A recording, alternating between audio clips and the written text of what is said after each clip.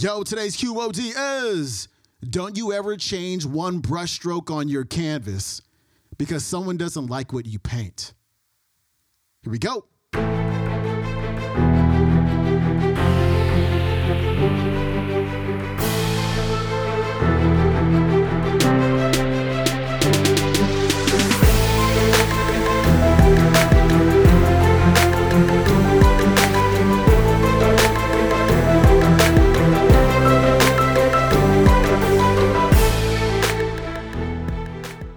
Welcome back to the Quote of the Day Show. I'm your host, Sean Croxton of SeanCroxton.com. We got Tyler Perry on the show for our Best of 2020 week. Today, Tyler's going to share a story of his life. And he's going to talk about what can happen in your life when you set an intention, when you create your purpose, when you commit to your vision. And to commit to your vision, you have to be willing to create your vision. Not just a little vision, but a real vision, something that moves you, something big, something that brings out more in you. Not settling for the little dreams. You got to dream big. We've heard that so many times on this show. And, the key word for me is commitment. Somebody said to me a few months ago, he said, Sean, your life is a reflection of what you're committed to. That thing that you complain about, you don't have that right now because you're not committed to it. And I was like, whew, that's real. That's real talk. I haven't been committed to it. I just been wanting to complain about it, but I'm not committed to it. And in that moment, I made a decision. All right, I'm committed to this thing now. And I made changes in my life with delegation, with habits, to have the thing that I want and to quit the complaining and be committed. And my life has been so much different over this last 3 months because I committed to it. Now my life is reflecting something different because of that commitment. We set goals. We're about to go into a new year. So we're going to set some goals, right? But most of us are not going to commit to them, which is why they don't happen. Commitment is willing to move forward and go through whatever you got to go through in order to get to where you want. Tyler Perry is about to talk about in this first 5 minutes, 7 years. 7 years when things weren't quite going his way. 7 years where he was failing and course correcting and failing again and course correcting, but he didn't give up for 7 years. And I'm sure that continues to this day. Fail, course correct, fail, course correct, fail, course correct. But that's part of the commitment, which is why Tyler Perry is a billionaire now. 7 years. We can't do 7 days. We set these goals January 1st and we're done by January 8th. It's over. 93% of people who set New Year's resolutions are not going to accomplish them. 7% will. Why? Because they failed. The 93% who don't accomplish their goals, they failed. The 7% who accomplish their goals, they failed. The difference was the 7% were willing to fail and keep on going. That's the only difference. Because they were committed. So I want you to start thinking about, as we go into this new year, what are you committed to? What are you just giving lip service to? What are you just talking about year after year after year? And really, what are you willing to be committed to? Not for 7 days, not for 7 months, maybe for 7 years, maybe for the rest of your life. What are you going to be committed to? What are you going to put your attention on? And be willing to do that for as long as it takes to have the thing that you want. Here's Tyler. So what do you do when you have worked this hard, built this foundation? Everything you are trying to build on, it seems to not be coming together. What happens if you find yourself at an interview and realize that you're being judged because of your name, or because of the color of your skin, or because of your size, or because of who you love or where you come from? What if in a few years you find yourself at a glass ceiling that the one in the career that you thought you so desperately wanted? What do you do? What happens when the job that you wanted or the career that you planned for doesn't come right away? What do you do? Well, it was 1991. I was just about your age then, and I had written my first play. It was called I Know I've Been Changed. It was about adult survivors of child abuse, and I wanted to do this show, and just my intention was just to make enough money to be able to take care of my mother. That's all I wanted to do. That was my goal. Make the money and retire her. Anyway, I just moved to Atlanta to try and launch this play, so I went to work. I would always work. You have to always work. You got to always go to work. I managed to save $12,000, and I put the show up, working, used car, bill collector, H&R Block tax return that wasn't quite right, but I got my money out of it. I thought 1,200 people would show up that weekend, but only 30 showed up. My car payment, rent, everything was tied up in it, so I ended up homeless. I ended up out on the street with no money and nothing to my name. But I knew that that is what I was supposed to be doing. I knew that I was on a good foundation. I put in the work. This was supposed to work. It was supposed to be successful, but it wasn't. Over and over again, it failed, or so I thought. From 1992 to 93 to 94, every year I was doing one show a year. I would go get a job in between, and they would tell me I couldn't take time off. So I would quit. Now, I'm not telling you to go quit your job. I'm telling you what I did. This is my story. I would go tell my boss that I need some time off, and they'd say, no, you just got started working. You just got this job. You can't have any time off. But I knew that that was my destiny, so I kept on doing the play. Every year I would do it. It would fail, fall short, until 1998. In 1998, in the 7th year of me trying, the 7th year of me trying, I was about to give up and walk away. I had enough of it. I was going to do like my mother said. She said, baby, go down to the phone company, get you a good job, making about $350 a week and some benefits, and you'll be all right. But how many of you know mama's dream for you is not necessarily your dream for yourself? I knew I was in the right place when one day I started getting notes from people, this was before email, who had seen the show. They would say, this really touched me.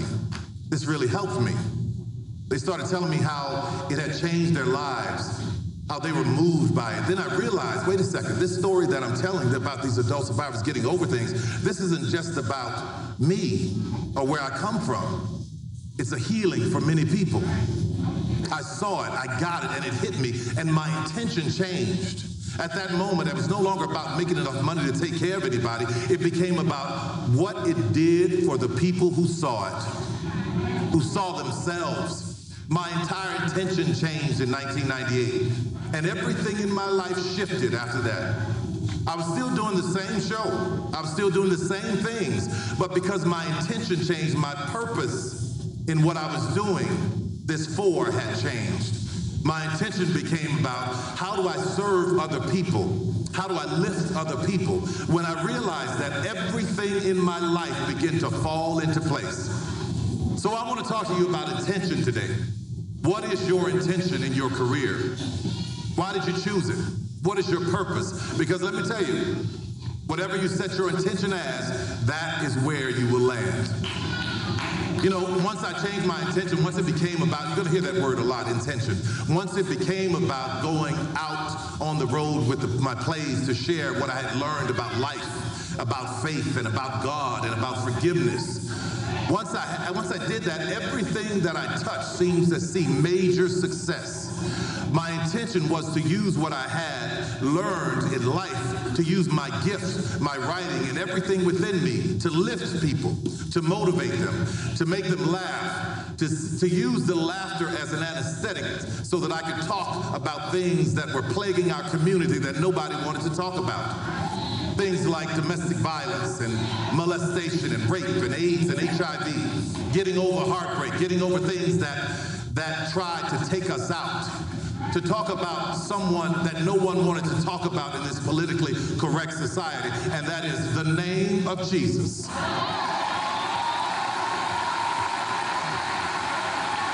You see, to me, my work is a how-to manual for the average person, for people like me when I was growing up, who couldn't afford therapy, people who couldn't afford to take time off from work while they figured things out, for people who couldn't get in their car and go to the country club and play a round of golf and work things out in their head. It was for people like the people that raised me. People that I'm not ashamed to own like many of us do once we get a few letters behind our name. When my intention changed so that everything in my life, I began to live in purpose and live on purpose.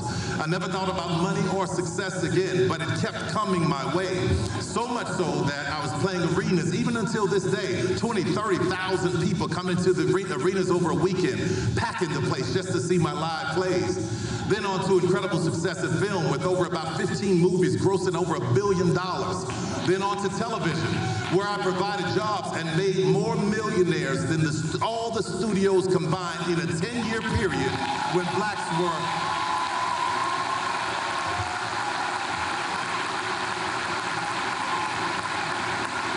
In a 10-year period when blacks were absent from television and the film. I helped people like Idris Elba by giving him his first movie.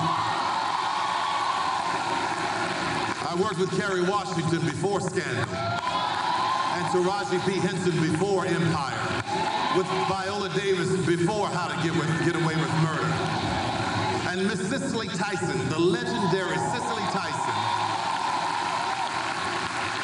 She said that I helped revitalize her career, and there are many more. Nothing changed in what I was doing other than my intention. So today I want to challenge you to know your intention as to why you do what you do. And I promise you, if your intention is right, you will be successful. But let me warn you what will happen when you're successful, because I don't want you to get out there and get caught off guard. At first, you're going to be celebrated. But when your success surpasses what your peers expect of you, then you will become a target. So now that you have set your intention, now that you have your foundation, let's talk about how to stay on course when the attacks come. And I assure you, they will come for you just as they did for me. When my attackers started, I was shocked because I was so busy looking outside for the enemy to come and tear me down, I didn't even realize that the enemy was standing right in my own backyard. You see, we as black people, we have come through so much and we've endured so much that a lot of us, not all of us, but a lot of us still bear the scars of our ancestors. We still feel that if one of us is up, then that means that no one else can be too. So in order for me to be up and get ahead, then I can't celebrate you, I have to tear you down. That's the mentality that we have sometimes. That stems from a time in our history that there was only allowed one person of color to be successful at a time. I'll give you an example for Hollywood. When Hattie McDaniel was successful, there couldn't be another. When Dorothy Dandridge was successful, there couldn't be another. When Sammy Davis was successful, you know what I'm saying. You get the picture here. So expect some attacks. It's all a part of it. But remember this. A hunter only shoots at a deer he can see. If you ain't being seen, you ain't doing nothing.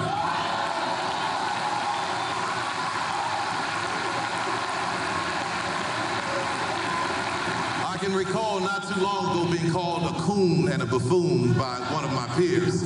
Things were written in headlines in some of these blogs like, "What's up with him in this dress? Hello."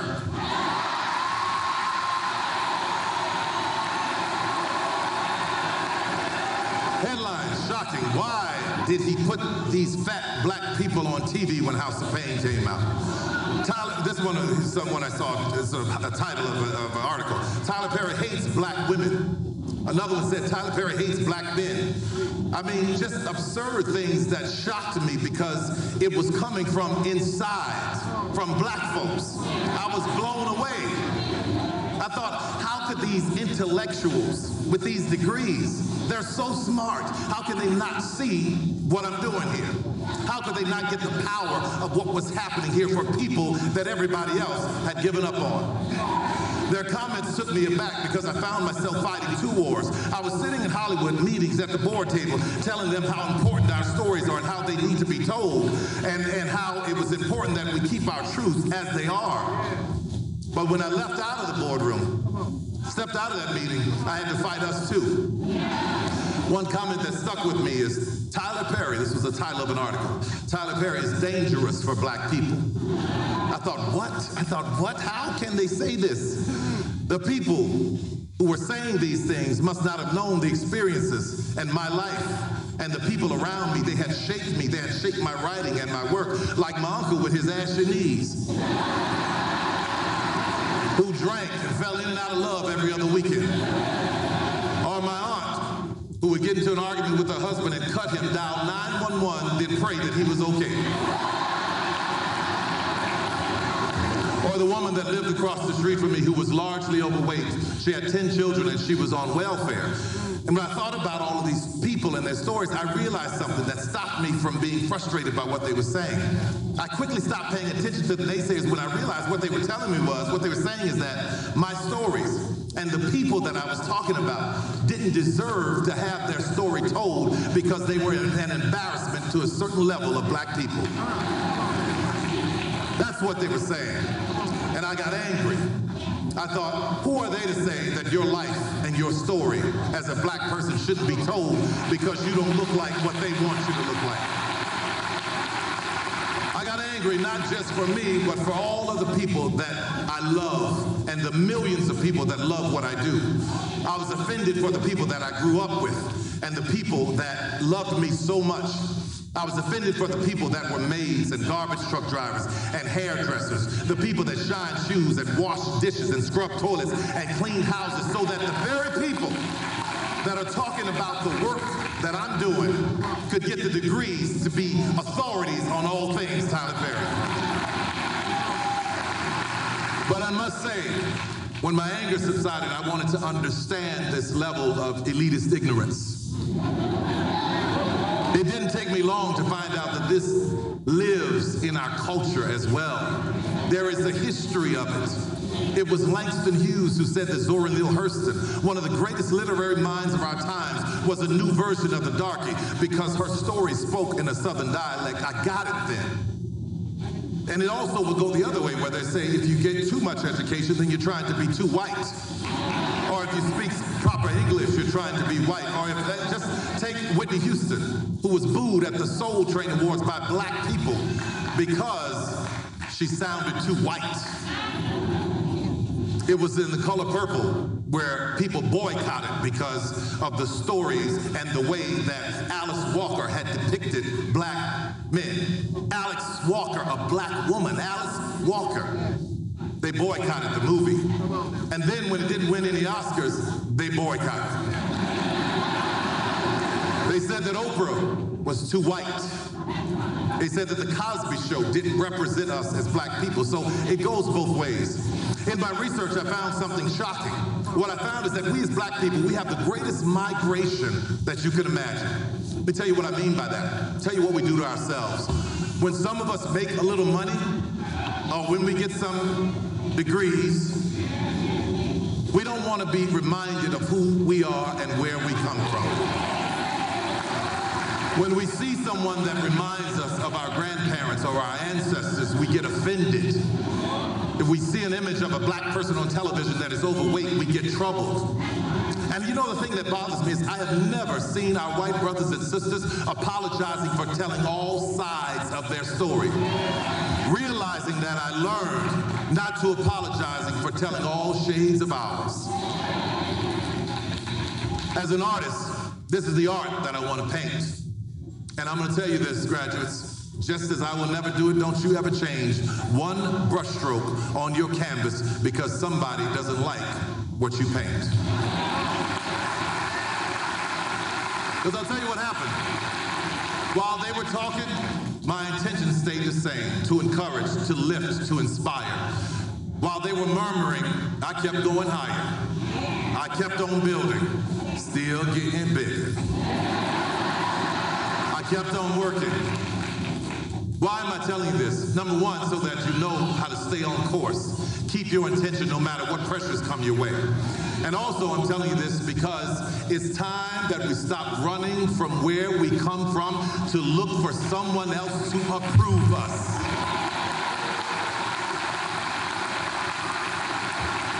I don't know why we run out to someone else looking for validation. I want to tell you something. We are enough. You are enough. Your gift is enough. Live in your truth. Share your gifts. Don't worry about who gets it. If your aim and your intention is for right and to do the right thing, you will make it. And when you do, don't run from us. Don't be embarrassed by us. Come back and help us. You are the generation that has the power to do away with this kind of thinking. You are the generation that can change this. You can show us that all of our stories and all of our lives matter. When I made my first $1 million, I'll tell you what I did. I went back and I set up shop right in the middle of our community, in the hood. I will never forget when President Obama was running for re-election in 2012 and he came to the studio. And to see all of those little black faces lining the streets, holding their flags, waving at the presidential motorcade came driving through the ghetto. I saw hope in their eyes. It made me cry because I realized that some of them know that they can do it too. I recently bought Fort McPherson Army Base in Atlanta to build my new studio. And it's right in the middle of one of the lowest income areas in Atlanta. And I will hire many people from that neighborhood and train them on how to run their own companies. It gives me so much joy to know that an army base that was established and built just a few years after slavery is now owned by a Negro.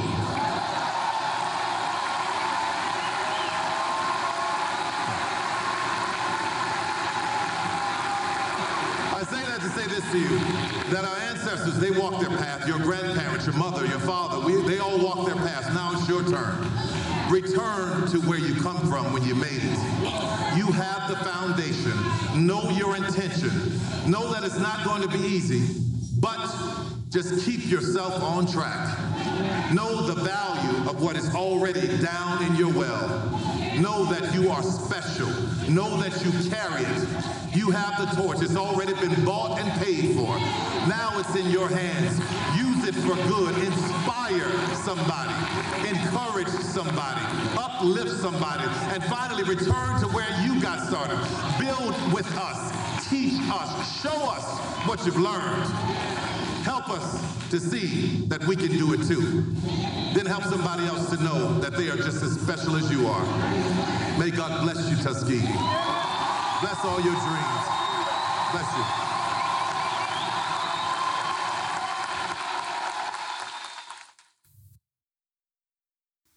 That was Tyler Perry. His website is tylerperry.com. You can check out today's talk on YouTube. It is called Tyler Perry, Spring Tuskegee Commencement Speech. You know, we talked about commitment today. I am committed to helping you create your goals and reach your goals for 2021. I really want you to jump into the QOD Book Club. Go to QODbookclub.com, get signed up for $7. We're reading Goals by Brian Tracy. I know I keep telling you about this every day, and I'm not going to stop telling you about this every day because I really, really, really want you to get in. It costs thousands of dollars to be in these kinds of groups. I'm letting you in for $7 for your first month and then $29 for every month after that. So you can read books and hang out with some really amazing people, be held accountable for doing the thing, for your commitments, to connect with amazing, incredible people. We got families in our group. I mean, it's just the best night of my week, Wednesday. I want it to be the best night of your week as well. And so go to QOD Book Club, get signed up, grab Brian Tracy's book, Goals, order it, get it in a couple of days, start reading, read chapters 1 and 2. We're going to show you how to set goals that stick and set goals that you're going to accomplish faster than you thought was ever possible. So again, QODbookclub.com. I'm out of here. I'll see you tomorrow. Peace.